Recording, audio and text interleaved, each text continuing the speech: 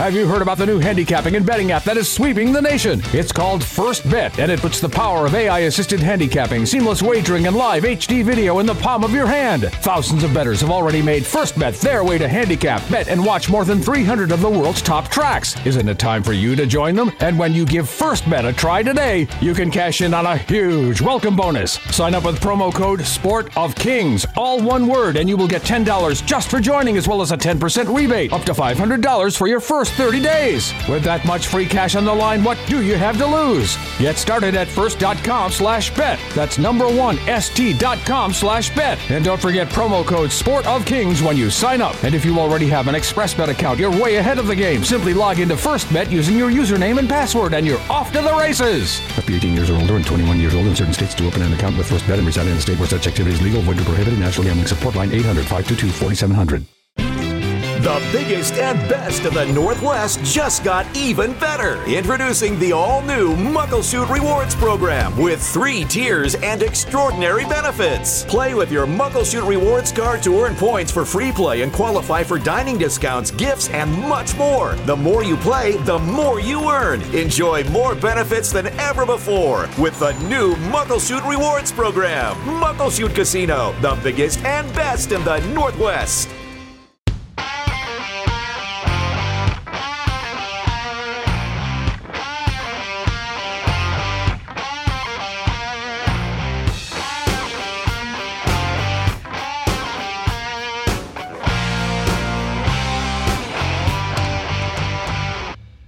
Horse Racing Northwest, as we start the final drive at the 2021 Emerald Downs meeting. We're talking thoroughbred racing.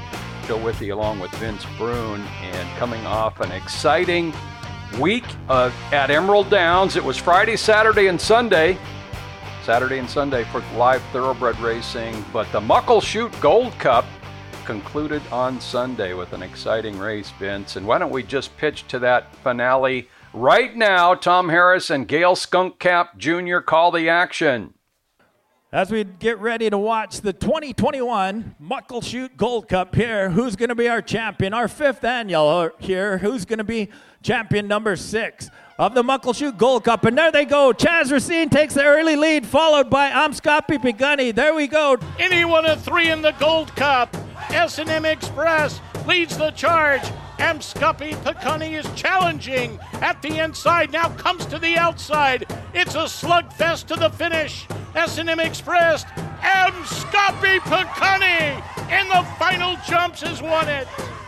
A lot of wide open finishes in Indian relay racing, but Vince, the Gold Cup on Sunday provided a lot of excitement and drama.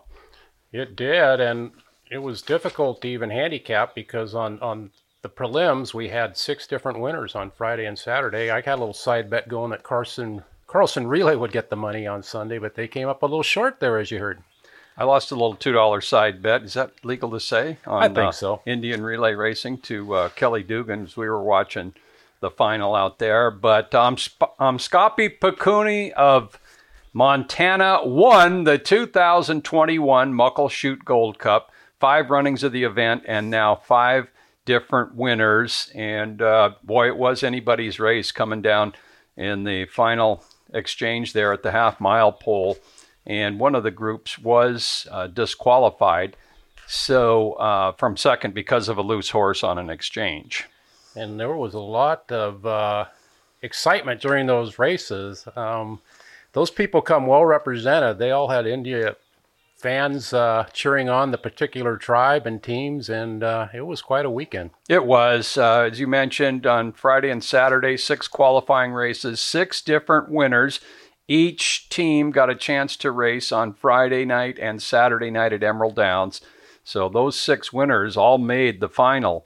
Muckleshoot Gold Cup on Sunday, and the entertainment in between with Nicole Sayama and the Nez Perce riders, the Ryan Yellowjohn, the outstanding hoop dancer. That is some real unique entertainment, and he does a super job. The Black Lodge Singers. Really good stuff, Vince. You know who one of the biggest fans is our presiding steward, Ken Dahl. Him and his wife were out, and they were even out Friday night for the non-racing night at Emerald Downs, and they just had a blast. Well, you know, they appreciate Ken, a former rider, appreciates Yeah. the horsemanship and skill involved. Yeah, the horsemanship is just outstanding from those riders. The team's just dynamic exchanges and horsemanship. Boy, sometimes they just barely touch the ground when they get off one horse and onto the next, and they do have to get both feet on the ground. They can't go from horse to horse, which I'm sure they could do. And you mentioned one other thing before we started. Jenna Skunkcap, Jack Hodge, I think particularly really put on an efficient show out there. Very well organized. It went off without a hitch again this year. It was tremendous. Yeah. Jack from Emerald Downs, of course, our vice president since the track began, well before Emerald Downs opened. Jack really does a super job in working with all the tribes and getting things organized. And Jenna Skunkcap, is Gail's daughter, is just one heck of a producer and just does tremendous work leading up and during the Muckleshoot Gold Cup. Great running, great addition this year at Emerald Downs. Hope you got to see some of that. If you didn't, you can go to YouTube, the Emerald Downs YouTube page, and pick up more. And you know what? We're only 9 months away from the next one because we had it 3 months later than usual this year. So I guess in June of 2022 is tentatively will be the 6th annual Muckleshoot Gold Cup. And one added note there, the final leg, that last half mile of the Muckleshoot Gold Cup, Mskapi Pakuni, the winning horse there, the gray, was Carson's Fireball, who I actually was part owner of with the How We Roll guys, David Israel. I remember the horse, Yeah, he won his first and only start as a 2-year-old here. I think it was 2013, and then he was kind of a front runner, but he just couldn't clear the next year as a 3-year-old. So David found a home for him, and he's won. He just won in Wyoming this year. He's won 8 races or so. And he also won the Muckleshoot Gold Cup. Junior Coffee was laid to rest on Tuesday this week locally, of course, and so there was a service for him at Bonnie Watson, well attended, and Kent Hance, who he grew up with in Dimmitt, Texas, part of a graduating class of 61 people, was here, and Kent Hance is a U.S. congressman and a chancellor of Texas Tech University, and boy, he can tell a story. Kent Hance and Ron Crockett eulogized Junior, and just a nice service. Junior's family, of course. Kathy, who has been Emerald Downs employee since 1996, since we opened. But some really great stories about Junior and his approachability and, well, everything good about him, which was so much. So, yeah, a couple notes on that. The University of Washington endowment started by Ron Crockett has raised $107,000. Very good. Yeah, that's... And also, if anyone wants to get involved, the racetrack chaplaincy here at Emerald Downs in the name of Junior is great, too. Okay, good. As you mentioned, Joe, Junior was very great with the grooms over the years, and he had a lot of respect and appreciation for what they did. Yeah, he spoke fluent Spanish, which made it just so much tighter and more of a family in recent years. So, Vince, let's turn to weekly honors from this past week at Emerald Downs, Saturday and Sunday, our first 2-day week in quite a while. Okay, yeah, our jockey of the week, even though it was only 2 days, Juan Gutierrez won 5 races. And that really tightened up the jockeys race. We go the last 4 days of the meet. Alex Cruz, Julian Couton, both with 68. Juan Gutierrez with 65. So that is going to the wire there. And great riding by Juan. So 5 wins in 2 days. Trainer of the week, Joe Toy, on Saturday. He had the first training triple of the meet. That's kind of hard to believe. It is. And so that was huge for Joe as he goes in the final 4 days with a 27-23 lead over Frank Lucarelli. And then George Rosales in third with 20. Our Wabred of the week, Cobra Jet, and why not? He had a very nice win in the Washington Cup Juvenile Colt and Gelding. Really sharp win, as a matter of fact. I think he went in 117.28, almost 2 seconds faster than the fillies, in a beautiful style to go by a view from above and draw for the victory. So congratulations to the Griffins out at Griffin Place for breeding Cobra Jet. Owner of the week, Officer of War, had a nice win. He's owned by Teresa Abila Santos Rosales, and Generazo Tandiama III, who at 5 years old is one of the youngest owners at Emerald Downs. Great. Okay, there's weekly honors. 2-day week this coming week. We're back to 6:30 p.m. start on Saturday night, Saturday the 18th, and Sunday the 19th, 2:30 start at Emerald Downs. So just 4 days of racing remaining for the 2021 meeting, which started back in May. And Claimer the meeting, hotly contested. We had several more horses win their third race, and they could be in on closing weekend, shooting for a fourth. So that category. And eligibility for Claimer the meeting, Vince, just basically you have to run in at least one claiming race to be eligible. That's right. You had to have been eligible to be claimed at least once here at the meet. Okay. Let me get my sheet here and listen to all these horses we have in contention here. These horses have 4 wins: Mean Sharon, Judicial, and Bella's Back. And then we got a whole slew of claimers with 3. In the Wind, Attaboy Billy, Crest Drive, Float On, Blowing Bayou, Master Recovery, Rita Lorraine, Mike Man's Gold, Awesome Jet, Cody's Choice, Freeburg, Aiden's Dream, Chris the Beaver, I Know Your Face. Boy, if he gets another win, he's been a tenacious on the front end here. There's last 3 starts. So, yeah, hot and heavy for Claimer the meet. Oh, much contention there. And, eligibility just running one claiming race. News and notes will be up tomorrow. Tomorrow, yeah. Okay, very good. Always looking forward to that. News and notes on Thursday at emeralddowns.com. So previewing this week, again, racing Saturday and Sunday, and some good racing on Saturday. Sharon Ross, I didn't even say that. She's going to be our guest today on Horse Racing Northwest, and that's going to be coming up in the very next segment. And let's take to break. Cobra Jet's victory on Sunday in the Washington Cup Juvenile Colts and Geldings race. Cobra Jet has made his move, though, at the top of the lane. And there goes Cobra Jet and Juan Gutierrez with a bold rush to the front in the final furlong. Cobra Jet kicks on the thrusters and is clear by 7. Into second is Diamond Willow, but it's Cobra Jet to win the Washington Cup Juvenile Colts and Geldings.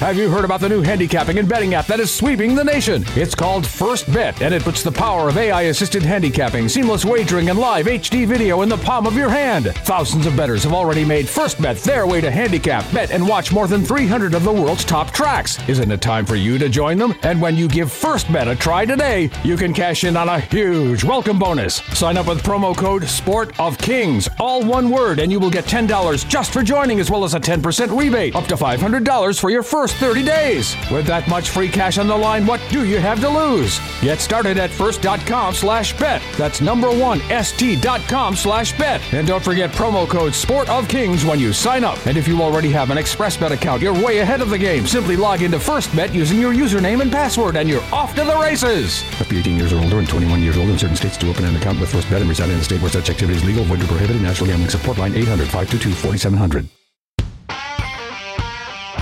Horse Racing Northwest continues, and in the studio, Sharon Ross joins myself and Vince Brune, and just a great pleasure to have you here, Sharon. And we'll just say right off the bat, you just got a couple weeks remaining as a thoroughbred horse trainer. Is it starting to hit you? There's a lot of work to do right now, so I'm not really thinking about it. I just want to do it properly, get it done right, and make sure the barn's all cleaned up, and figure out where we're going to put everything, because usually we store half of it here. Okay. Yeah. Oh. I mean, for 25 years, we've been in the same barn.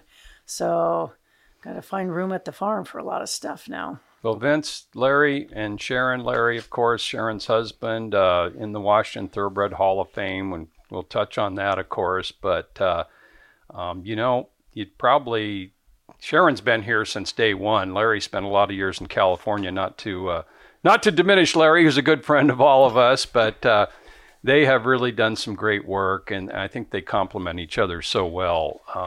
Sharon, just with her hands-on approach, and I think they all know her voice pretty well because she talks to them a lot.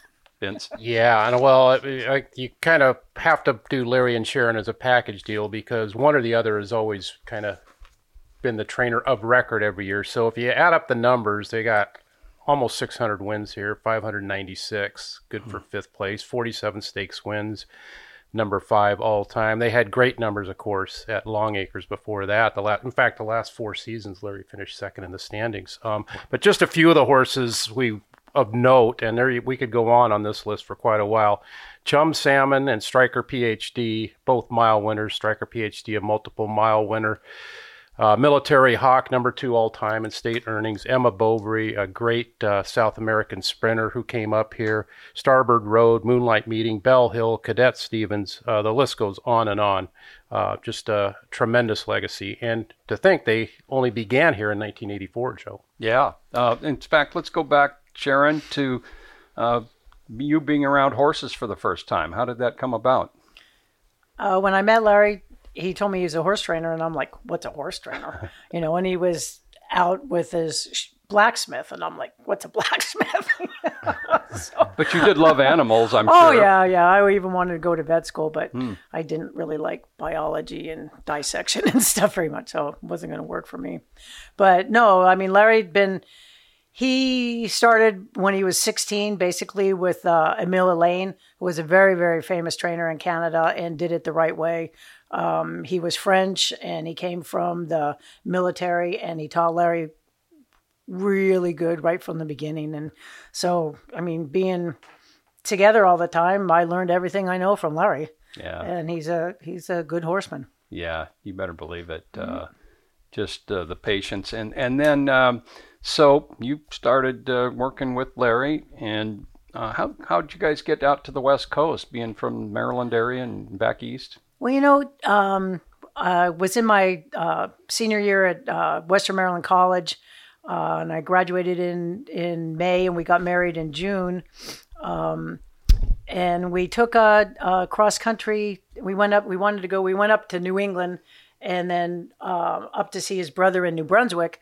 And then we camped. We were camping all the way across Canada, and we got to, by August, I think it was, something like that, we got to British Columbia and wanted to come down into the States. But because Larry's Canadian and we had just gotten married, they wouldn't let us across the border. Huh. So I had to cry, and I had to say, well, all my wedding presents are down there, and I think we're going to live down here. And so we ended up having to camp around British Columbia for the weekend until the immigration office or whatever was open, and then they gave us a parole visa to come down.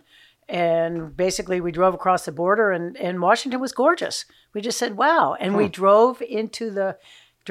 we had friends that told us about Long Acres and said, hey, if you're going to go all the way out to the West Coast, go and see some of the tracks out there and see, you guys might want to settle out there. And he had been racing at Penn National when I met him, and it was close to where I was going to school. And a couple of the Gibsons were at Penn National that year in 1978 and 79 and told Larry about Long Acres. And so we actually drove into the parking lot at Long Acres the day after closing day. And I still brings tears to my eyes because it never happened. Because Larry goes, this would be a fun place to be leading trainer one day. We were second a bunch. We never were leading, but, we just said, okay, this is it. This is, we like it around here. So let's see what we can find, what we can do. Wow. Hey, so did Larry that year you took your trip and did all your camping? Was he an assistant trainer that year, or how did he take so much time off? You guys never get time off, you horse trainers. I know, but he only had one horse, and he had been working with a friend of his, another trainer. So we sold the horse that he had and basically packed all the tack and everything and left it at my parents' place. And just we made $500 from his brother stacking firewood. So it's amazing back then how far you can make it on a little bit of money when you're camping, and and then you can drive into any racetrack and probably get a hot walking job for, a couple days, whatever. So, we had saved some money, and we sold the horse, and so we had money to do our trip. That's great. That's a fun. heck of a story. And then, how do you get clients when you're, from a different part of the country, brand new at a track? Well, the first winter we were here, we worked for Barbara Nelson at Gunshine Manor. And we Beautiful farm Oh, out it in was Redmond. gorgeous. Yeah, and they had a little log cabin with a wood stove, and Barbara and her husband got Larry started on his green card process through Mr. Nelson's office and stuff. So we'll always be appreciative to them for all the help they got us. And so we worked for them that winter, and fold out mares, and just did farm stuff and everything. And then in the spring we came to Long Acres and worked for Martin Kenny. Both of us grooming for Martin Kenny, and met a few people in Marty's barn, Jerry and Gail Schneider. And they asked us they had this one crazy horse who kept like getting out underneath the webbing and just doing weird stuff. And his name was Suzanne's Baby. And so he actually basically was the first horse that we had. Jerry and Gail asked us to take him. And then the Strong Spirits and Our Dana was the next couple horses. And Desert Dog. Had a horse named Desert Dog. From The Simpsons, Dave and Pauline Simpson. How did you hook up with George and Norma Sedlock? Because I'm sure that's where I remember the first real success with you guys. Oh, George and Norma were the best. Boy. They were like my parents to me. They were very close to us.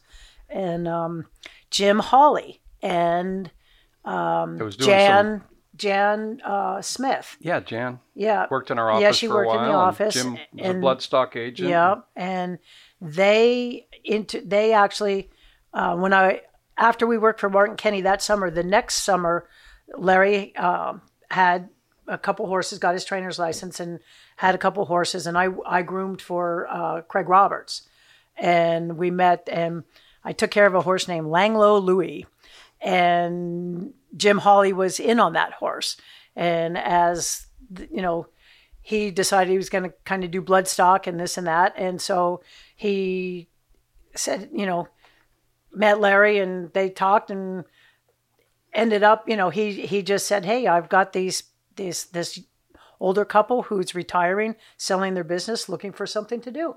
And we met at Denida. We had a little picnic at Denida and met George and Norma for the first time with Jan Smith and Jim Hawley. And it was, Marketall was the first horse they bought. And, they were wonderful. They really were. They really, George, he ended up dying of brain cancer, and Norma had Alzheimer's. But I'll still, we were there with both of them till almost the very end, and they were like our parents. And when George died, all of the trophies came back to us. Oh. Yeah, we won 40 stakes for those guys. Yeah. Oh my gosh. Military Hawk wasn't Colonel Stevens was was Colonel was our first one for them. Yeah. Yeah. You guys, it was a great relationship both ways. Cadet Stevens. Yeah, Caddy. They right. bred Caddy. So no, it was great. We bought actually Colonel Stevens from Jack Hodge. Yeah, he raised him, and Colonel was our very first stakes winner ever. Wow. And then he went on to stand and be the sire of some really nice ones, and Fleet Pacific and some really nice horses. Yeah, Colonel was great. He was cool. Yeah, the Sedlocks, just a huge part of Washington history once they got involved. And, I know basically George was a consultant with Ron and getting, the purses going here and the structure and a lot of advisement. And he just was, and they just enjoyed it so much, and you guys had so much success. And he came loaded up the first year at Emerald Downs in '96. I know he came in with a couple horses that did well that first year. He claimed them in California, and they owned, didn't they own Crowning Meeting as well? Yes, yeah. They had Crowner and Moonlight Meeting. And Moonlight who was Meeting. second in the mile. Yeah. Crowning Meeting has the highest buyer figure in Emerald Downs history, 117. I think close. I'll share that later on. on. Yeah. Okay. Yeah. Yeah, and then he sold Moonlight Meeting to Rick Beal, who we also met sort of through George and Norma, because Rick is a lawyer and knew George and Norma's son, who was a lawyer and an accountant, kind of the whole deal, and got involved with Rick because of some lawsuit thing they were doing. And then Rick decided, hey, I like horses too. And, so they between Rick and George and Norma, they both put a lot into the business, buying horses, trying to claim really good horses. And Jerry and Gail, they had a lot of homebreds. So we had Leading Hour, and he had a lot of nice babies, but they kind of, at the level that they were at then, we were doing homebreds, but they had some really nice horses. So those three were our three really main owners for a long time. And then later on, Sam Rafi, we had horses for Rafi for a while and stuff. So we've been very lucky in the business, that the people that we've met had supported us really well. And we've been lucky that a lot of them had the means to have some really nice horses. Yeah, true. Yeah. And well, we went to their farm in the after the first meeting was over at Emerald Downs, and living out there and just wonderful retirement was Chum Salmon, Mark Attal, Brandon's Brandy, Military Hawk. Actually joined them a year later or so, because he raced in 96 and 97, and Aaron's Lord was there, and you just had great horses. They were together for so long, weren't they? A lot of years. They were together for a long time. Well, now you guys have had so many great horses. Do you think you and Larry would answer the question, who's the best horse you guys have ever had, the same? No, because Larry's is Emma Bovary. I mean, he just, because she took him to tracks, and won races at Keeneland and Calder, and she's his all-time Northern best Cal, horse. Southern Cal. Yeah. She won 10 out of 12 in North America. Yeah, I remember that Keeneland. She was explosive. Yeah. Emma was a good one. How about your answer on that question? Well, I still think Striker was. Yeah. Yeah. Well, not a lot of people would argue with that. Better than Chum Salmon, huh? Yeah. Well, Striker was more. His career lasted a little bit longer than Chum's did. Yeah. We had to retire him after he won the mile, because he chipped his ankle, and we didn't want him to. Back then, arthroscopic surgery wasn't as good as it is now. So, I mean, we could have taken it out, and he probably would have been great the next year, but it wasn't quite that advanced back then.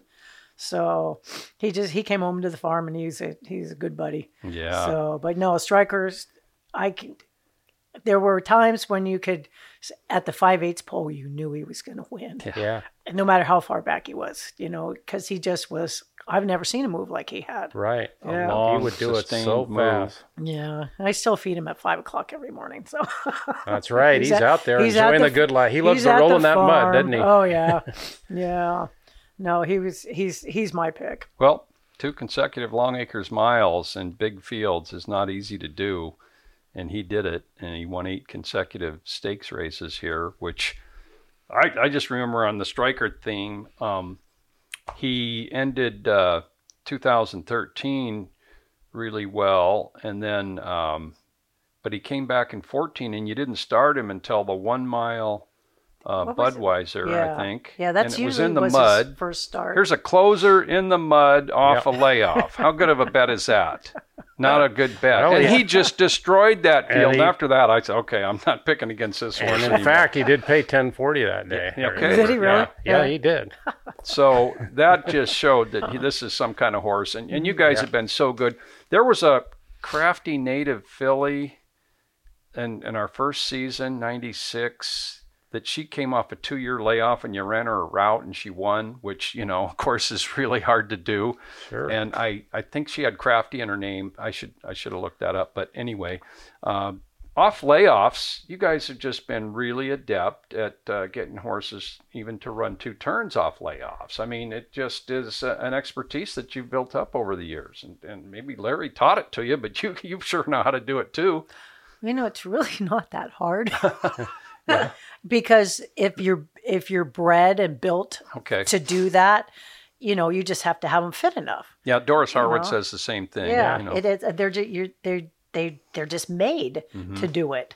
So it's actually even easier on them than, we did try striker sprinting the one year we had to, because I don't remember. And he didn't sprint bad. It wasn't too bad, but the usual, it was easier for him to get ready to go a mile first time because that was more his style. That's what he wanted to do than it was to get him ready to run a good race sprinting.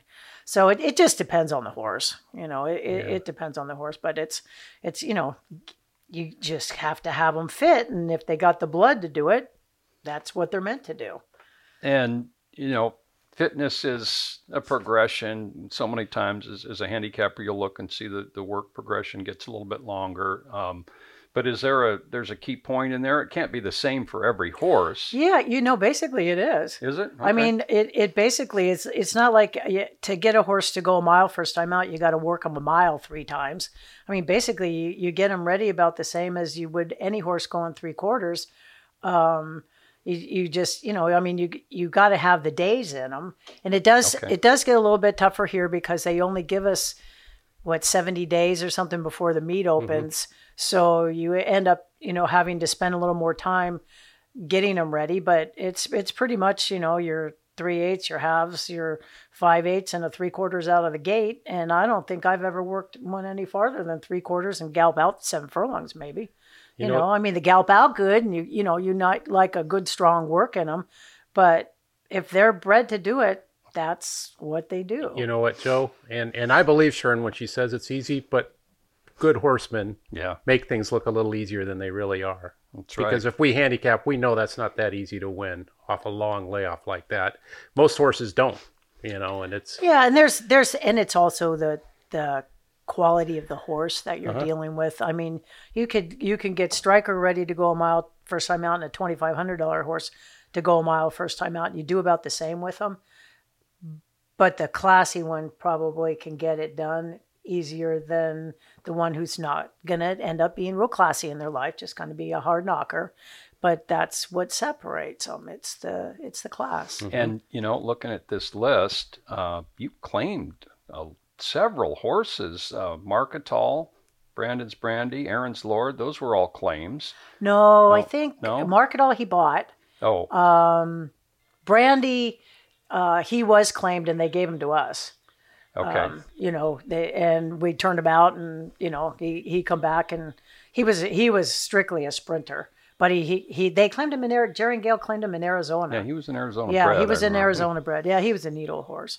Yeah, he's still at the farm too. But, let's just say you didn't start those horses' careers and you certainly moved them up. And you got to say, Striker PhD, Margot Lloyd had him and he had a great 4-year-old season. He was second in all the stakes, including the mile. And then he won the Washington Cup. Yeah. But, that horse's career took off as well. So, it's a tribute to the horsemanship. And, if you've been around Sharon, which Vince, you have so many times at the barn, I have too, but you took the racing club back there a lot. And she just has those reassuring words for the horses and just a love of animals. And you see her unsaddling down there at the winner's circle and she's talking to them. Or even when they don't win. Yes. Reassuring them before the race and after. Let me tell you something. Sharon runs an extremely professional barn. And it's not that laughing's not allowed there, but it's business first. And it's always been, we got a job to do and we got to get the horses out. And she has a right way for people in the racing club. She likes visitors, but there's a right way and a wrong way to visit the barn. She lets them know if they're doing it the wrong way. Yeah, and you don't want to get anybody hurt. No, that's right. Yeah. But there's, a lot of action going on most of the time there. So what are the winters like for you? I mean, you have so many animals at your farm. I've been there a number of times. You've got a dog and a cat, number of cats. You've got birds. You've got, horses, and I don't know what else. But that's got to keep you. Trying to cut it back. So we've had lots of little animals there over the years. I mean, why have a farm if you don't have animals? So but the winters are. I mean, basically, Larry and I do half the work along with one of our main guys that works for us year round. So What's the his three name? of us, Gerardo, Okay. has worked for us for, I don't know, maybe 5 or 6 years now, maybe a little bit longer than that. So he basically, takes care of the farm when I'm at the racetrack, and he does everything, mowing and fencing and all that kind of stuff. And so in the wintertime when we have lots of horses in the barn, it's it's still 7 days a week. So it's, they all have to be fed. So I usually get up and go feed everybody first so that by the time everybody else gets there, we can start turning them out and stuff.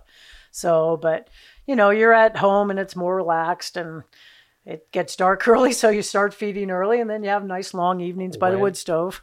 When is the last time you had a day off? Now, you told me this a couple times, and it's hard to believe. Since Zenyatta got beat by Blame in the Breeders' Cup. Which would be 11 years ago. 2010. Pretty much. That's the last time I can remember not getting up and having to feed anything but me. Wow. Actually. So even though you're retiring, it's still the farm will still have boarders and retirees and, hopefully lots of visitors and stuff, Even I have to mention our good friend John Best from the racing club has come every Saturday for almost 2 years now to the farm. Terrific. Just to feed Starman and the mares and whoever else is out there. He comes every Saturday and he loves it. He's found his niche. He's found what makes him happy. Outstanding. Yeah, he's a good guy. Is there any chance come January you start to, you've been doing this training for so long that you might get the itch? I don't think so.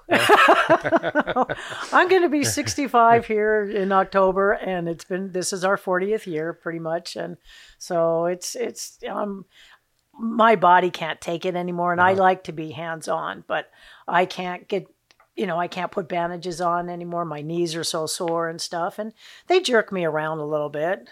It's like right now when I get home, Striker's outside still, Zabby's outside, Canderosa's outside, waiting for me to get home and bring him in because they jerk Larry around and his shoulders are getting really bad. So they're, but they're getting a little tough for me to handle, and I'm not going to die in the shed row.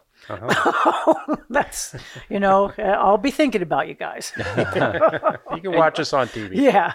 You had a health issue there over 10 years ago or so. Yeah. How's your health? I'm doing good. I mean, Great. it's actually ever since I got my knee replacement, I am better, except I don't have the range of motion that I used to in it. They couldn't get that back. But there was both knees are from horse incidents, and without your knees, you can't do anything. I mean, your knees are really essential because you can't brace yourself like you could if a horse is pulling against you or pulling you. You don't have that strength in just your arm. You got to use your body to brace yourself a little bit. So you got a broken leg. Chum Salmon broke your leg. Chum is the reason that this one needed a knee replacement. Okay. It was worth it. It was worth it. And we were actually trail riding that day that he did that. So, and he wouldn't cross a little bridge. He wouldn't go over a bridge, and so he did his famous rear up thing, and I kind of slipped off the side, and he come down, and he was trying not to land on me. So when he jumped me, and his back hoof, he took my kneecap and turned it over this way, and I'm like, uh-oh. And I'm going like this, and I'm going, uh-oh. And I said, somebody catch Chum. So Gail went galloping up trying to catch Chum. And I said, Gail, that's not going to work. I said, he's faster than your horse. Okay. So anyway, we finally caught him. Yeah. And Larry's doing good? Yeah. We're all getting old.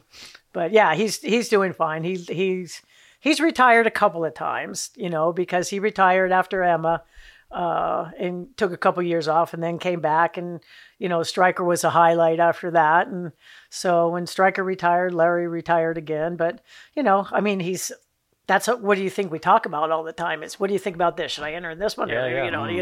He's right there for me, telling me what he thinks is stupid.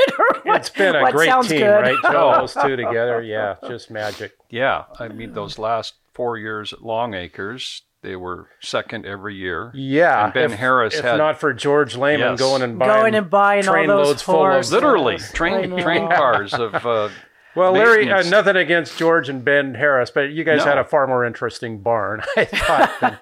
Well, you know what? That one year we won 60 races and we still were only second. Yeah. So, I mean, but we have so many racing days back then. Yeah. Yeah. I guys- think that was our biggest total was 60 wins in a season, I think. I can't remember what it was. You here guys in used Gary 96. Boulanger quite a Oh, bit, yeah. and so Oh, did yeah. so did of course Ben Harris. And, Yeah. I mean, why not? Those are the Yeah. two livest barns. Right. So, then Gary had a great 3-year run there. He used to love. He used to get off of Aaron's Lord after he went on him. He goes, "We get along like peaches and cream." Aaron would really dig in those stretch runs. I remember one time stumbling to his knees coming out of the gate, and he still won. He was a really nice horse. Well, we just know Sharon. Just really the hands-on care is just fantastic. And all the racing club people have got a chance to see that the last few years. But there's got to be a horse or two that just, didn't respond to TLC and the great treatment at the barn just because the horse had a certain way, a mind of its own. Is there a horse that didn't really respond to all the great TLC and then, Well, we did have a horse named, what was his name? Oh, was it Seattle Smoke you're talking? Yeah, Smokey. Seattle Smoke. He was probably one of the meanest horses we've ever had, and I think he even bit one of the racing club guys in the stomach one time. And we would say that orange cone is there because Right, stay clear. Yeah, he was a biter for some reason. I don't know what ever made him like that, but he was a biter. You had to be real careful around him, and we've had a few of those. I don't know what affects some horses' personalities. I mean, there's just it doesn't matter. Yeah. Some horse I can't even tell you. When you bring a horse like Seattle Smoke to the paddock to saddle him, He's fine. He was a professional. So yeah. it was more being protective in his I stall. think he was or? I think it was very territorial. Okay. Yeah, and he just didn't like you approaching his area. And, that's the one thing with the racing club guys is, we'd love to have them come in the barn and, pet everybody, but we had to, warn them every now and then, this one maybe not quite as nice. And, if they brought kids and stuff, you have to teach them how to be careful around large animals because they haven't been around And them. to not just go walking around corners. Yeah, and there's always horses walking in the shed row, and so we tried to teach them basic rules of the barn so that they would stay safe when they're in the barn area. And they're real horses. They're not that much different than your neighbor's dog. You wouldn't go and put your hand in your neighbor's dog's feed dish, So there are just certain common sense things that horses are. They're that little stall is where they live 23 hours a day, and some of them are more protective of it than others. And, but they did spoil the horses a lot, all those people. We still have so many people from the club that'll drop by with a bag of carrots or peppermints. And so the horses loved it. So I certainly hope that gets resurrected again. It is next year, yeah. And Sophia McKee, who founded the club in 2014, made the choice of Sharon back then, and what a great choice it was. Actually, she's going to adopt Bishops of Compton. Is she really? Yeah. She's going to take Snoopy. Yeah. Snoopy. Yeah, that's her nickname, Snoopy. So, So Sophia, we still keep in touch with her. Yeah. It was a great idea. It was fun. Yeah. Yeah, it was fun. It was, and it's it's developed quite a few owners here. I think so. Yeah. Definitely. Yeah. And I know Sharon's got a couple good friends out of it too. Yeah, for sure. They'll be lifetime friends. Yeah. Well, another thing, Sharon is a stray cat or an injured cat or a bird that has a bad wing. She has just been and helping the family of geese or ducks get to where they need to go without getting them out of harm's way. I helped you out on that a couple times, but she would not let anything stop her from, helping out an animal that I remember I even got Larry in on this one. There was a little family of coyotes that couple, I don't know how many years ago, and we saw the pups. They were right on the side of the road going up towards 15th, and Larry stayed back there to kind of watch him. We were afraid he was going to go across the street at the, by the light or something there. And I got in the car and ran down, and Sally gave me some hamburger, and Larry had a pair of gloves, and we were able to pick up the one pup and get him in a box and call one of the little rescue places for them. Yeah, they were starving, the poor little things. I never found more than one, but I only found the one. The mother had gotten killed or something. I bet she had gotten run over or something.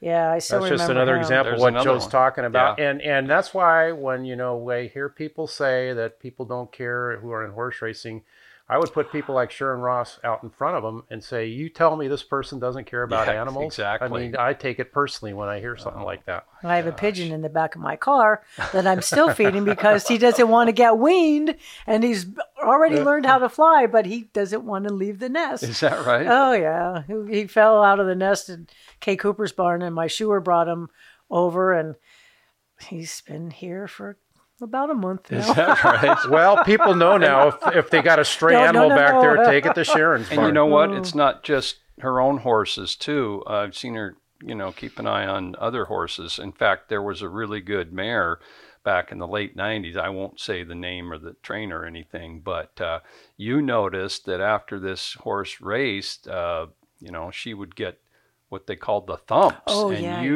you told that trainer that horse, needs to do this or this because that horse is in distress. That's a serious affliction at this point after stress of a race. And, right. And I think you kind of helped that because it was more than once that horse got the thumps, I think. Yeah, I sort of remember that. And it's. I remember you telling me that story that next week because you had a horse in the race and you were at the receiving barn. Yeah, you can sort of see it as they're coming off the racetrack. When they start thumping, it's fairly noticeable, and it's generally an electrolyte imbalance kind of a deal. So a little Banamine and some electrolyte paste usually kind of helps them through it. And I haven't had one do that in a long time. That's good. But it's something that you got to kind of keep an eye on. Well, you went over the stats, Vince, and 2 Long Acres miles, winning at both Long Acres and Emerald Downs, and Striker PhD. He was voted the best horse in our first 25 years, which wasn't a big surprise either. Yeah, that was cool. There's been a lot of good ones. And, he had that retirement thing here at Emerald Downs in the winner's circle. And Matt Dinnerman, I remember he was reading the copy, and part of the copy was, and Striker PhD in his wins at Emerald Downs passed 126 horses. And Sharon heard that, and she goes, "Oh, that's cool," because he passed so many horses. And that's true. And a lot of times, good horses don't tend to be the big closers like that. Of course not. And so that a lot of great horses, their whole career passing maybe 10 horses or something. So he did it the hard way, because when you have to come from behind, you got to worry about traffic, you got to worry about pace, you got to worry about all these other factors that horse can't control. And it takes a great horse to overcome all that. And Joe and I said it many times, though, it was when it got to Striker PhD, the pace and all that, losing ground, it was irrelevant. He was going to win. With his turn of foot and able to do that over a 3/8 mile move, it just was too much for so many horses. He tricked me a couple times. I said, I don't think he's going to do it today. And then within a furlong, no, he's doing it. Oh, he was fun. And I think his favorite thing about the retirement day was he got to have peppermints in the paddock. All right. That was really cool. Oh, boy. Yeah, because everybody was handing him to him over the fence as he was parading around in there. And he ate. Yeah, that was great. Probably, I don't know, maybe 50,000 peppermints so far in his life. Who knows? Lots of carrots. Yeah. Mm-hmm. Well, Sharon, a Hall of Fame career and just a tremendous addition to Washington racing. You and Larry, and you guys have reaped some nice benefits by the hard work and the expertise and the care. And so we're certainly going to miss you next year, but hope we see you out here. And you've got a couple weeks to go. You got a few horses to start yet? Yeah, I got a couple in Saturday and hoping to get a couple more in on closing weekend. So see what happens. But yeah, it's been fun. And the only way we've ever been able to do this is because we've had good clients who gave us good horses. We had good help and a lot of good friends. Yeah, awesome. But I will say success begets success. It works both ways. You got to produce too. to get those clients. So Well, George used to call Larry up once a month and go over the stats.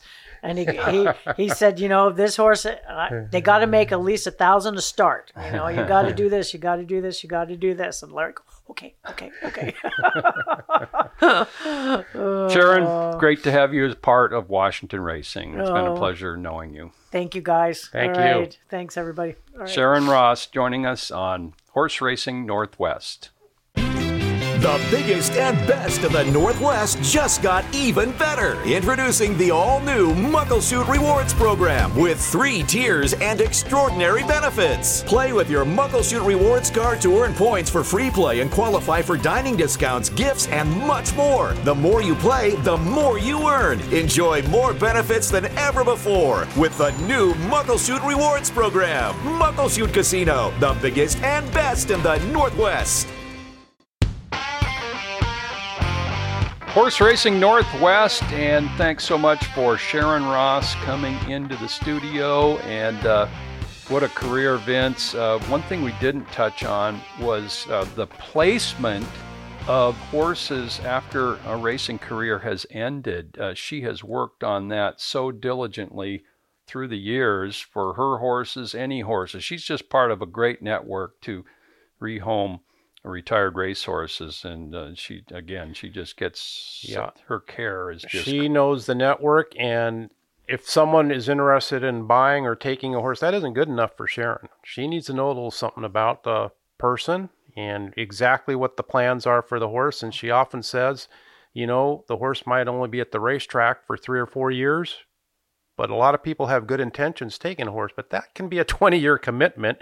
So you got to have the time and the money and space and all these things and the proper care and all that. And as you say, Joe, Sharon's got an outstanding network there of people she has developed. And you can rest assured when a horse leaves her barn into retirement, it's got a good place. Most definitely. Wow. Just a really great person on this earth, Sharon Ross. Caring for her fellow man and her fellow animal living things. We're going to miss her. How about a little back and forth action, just some factoids and things like that we do usually on this podcast? You got anything to start off with? Well, you mentioned Moonlight Meeting, and I got that. Or Crowning Meeting, has the highest buyer in the history of Emerald Downs. It is a 116. 116, okay. And it was on September 10th, 2000, a $20,000 allowance race in the slop. 1 by 10. Crowning Meeting by General Meeting out of Fitted Crown. 1 by 10 under Gary Bays and 134 and 4 on a sloppy track. 116 buyer defeating Inclinator by 10 lengths. Okay, very good. And let's see. Dr. Bruce S. ran this past weekend at Emerald Downs as a 12-year-old. Of course, that is the highest age you're allowed to compete here at Emerald Downs, so he will not be racing this year, but he tied a track record. Harborough had 80 lifetime starts from 2000 to 2008, and all 80 lifetime starts were at Emerald Downs. Well, that was Dr. Bruce S.'s 80th lifetime start, and they've all been at Emerald Downs. What a career. He's kind of a quirky horse. I wonder what Sharon Ross would have done with him, because he has been an outstanding horse. He had his best year last year with wins at age 11. He had 3 wins at the meeting. He hasn't won yet this year, but he's been competitive. He had kind of a rough trip the other day. He did. He had some traffic. Yeah, he was trouble all the way around the turn. And Sharon knows Dr. Bruce S. well. I happened to be standing next to her last year when he got one of his wins, and she was cheering for him. So that's great. Oh, yeah. That doesn't surprise me. That's her kind of horse right there. Yeah. Do you know what Friday is, Joe? Friday is the 17th of September. That is correct. It's also the 39th anniversary of one of the most famous races in Washington history, Chinook Pass in the Owner's Handicap on September 17th, 1982. And that North American record on dirt for 5 furlongs still stands. Yeah, was it 55-1? 55-1. Jody Davidson aboard Chinook Pass for trainer Bud Klokstad, son of native born out of U-Turn, or I believe it's U-Turn was the name of the mare. That is correct. Well, no, by Turn 2 was the broodmare sire. Well, U-Turn is in there somewhere. Yeah, we'll have to look that up after we're done here. Boy. But yeah, and that was, there were some fast horses, in those 5 furlong, but that was kind of made to order for him going 5 furlongs. Gosh. Jody Davidson up. Mark Kaufman called the race. Correct, yeah. And had he had one race out of the mile, or was that his first race after running runner-up in the mile? No, that was 82. That's what I'm saying. Oh, yeah. I'm sorry, yeah. Yeah, he was runner-up in the mile in August, so that was probably his next. I don't know that for sure, but he ran a gallant second to Pompey Court in the mile. He did, and who was it? Police Inspector, he edged out for the place there. Who was flying. Closing like a rocket. Oh, boy. Another great horse. Yeah. Okay, that's a great anniversary date. Chinook Pass, 39 years ago. Let's see. Crest Drive, I am going to single him out. He has been a pretty darn awesome sprinter around here. 8 wins in sprints over the past 3 seasons, 8 for 22. And, he won in 2019. He won his final 3 starts at the meet, and he had some huge blowout wins. But, man, he's a fighter as well. He's 7 for 7 in the money at Emerald Downs this year with 3 wins, and he's got a shot for claimer of the meeting. He's actually in on Saturday. So I'm just singling him out as a really consistent horse over the last 3 seasons. You bet. And we mentioned the jockey and trainer races. We also got one in the owner's race here. And going into our final 4 days, we got a tie atop the leaderboard. John Parker with 15 wins, and Greg and Chuck Conley and Terra Firma Farm also with 15 wins. Awesome. John Parker has been leading owner 3 times at least. I know he's tied twice. He tied with Muddy Waters once. He tied with Saratoga West once. He might have been leading owner 4 times. But anyway, he's in contention. We love John, and of course, Chuck and Greg Conley, just great supporters of the track, bring horses in. And they're active in claiming, and in partnership with Joe and Kerry Toy of the Terra Firma Farm. So there, Cobra Jet won the Washington Cup, his second stake win at the meeting. He has 3 wins and a second from 4 starts this year. The son of Curlin to Mischief is number 2 in earnings at Emerald Downs, with 76,000, trailing only Top Executive, who is our only 3-time stakes winner at the current meeting. Top Executive is going to be a top contender for Horse of the Meet when we have that vote here in the next several days. Okay, I got one other one here. Looking at the race schedule this weekend, interesting race in Albuquerque. The Downs at Albuquerque Handicap, $200,000 race on Saturday. Let's see, 4:50 Mountain Time. What would that be? 2:50 our time, I think? No, I think it's just 1 hour. Okay, 3. So it'll be about 3:50 p.m. I'll be watching this race. Restrained Vengeance, who's kind of coming out party, was in the 2019 Long Acres Mile. He's turned into a kind of a useful shipper for Val Brinkerhoff going around the country. He is 2-1 in that race. And the 5-2 second choice is a horse called Zestful, who was nominated to the Long Acres Mile this year by Mark Glatt, but was claimed, ended up running at Del Mar on August 22nd, got a 98 buyer, but was claimed for $80,000 by Peter Miller, and is shipping right over to the Downs at Albuquerque to run against Restrained Vengeance. So that'll be an interesting race at 1 1/8 miles. Yeah, Restrained Vengeance, since that 2019 mile, has had just a tremendous run of wins, traveling, earnings. Most recently, I think he was in the Charlestown Classic. Correct. Was he 5th in there? He was, and he can do just about anything. Yeah. He runs on synthetic, he runs on turf, he fires on dirt. So he is kind of an old school racehorse and a personal favorite of mine. Yeah. We had the Emerald Downs Golf Tournament last Thursday, September 9th, over at Auburn. Scramble it is, and it was a blowout win for the team of Frank Lucarelli, Michael Lucarelli, Frank's son, Dan Sargent, and Dean Mazuka. They shot 15 under, and they won by 7 shots, and there was a good turnout this year. The team I was on came in second. We actually won the thing last year because the Mazuka Lucarelli team didn't play, so they gave us a shot. So we can finish second at 8 under. Not bad. Our team included Chip Such of our mutual department, myself, and Reed Palmer was on our team as well. So Reed's good at everything.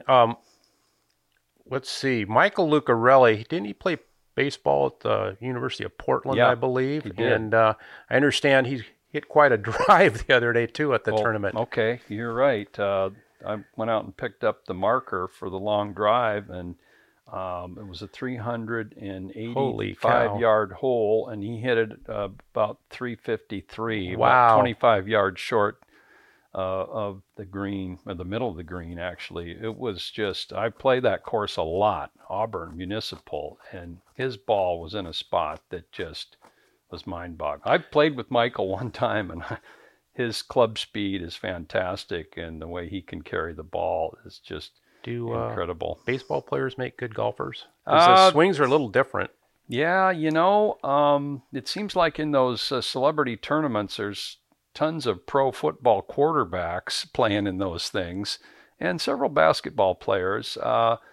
Baseball players, I don't know. I'm sure that they get out and play. I know there's stories of Mariners playing golf and in between starts. Baseball pitchers, again, kind of like quarterbacks.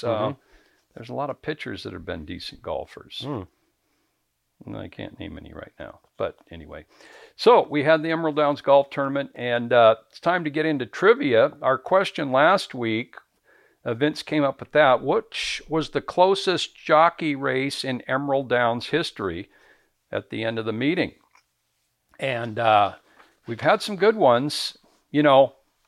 Let's just tell it like it is. Most of them aren't good ones. They're blowouts. Just complete blowouts. 30, 40, 50. I think Van Belvoir the first year won by 60.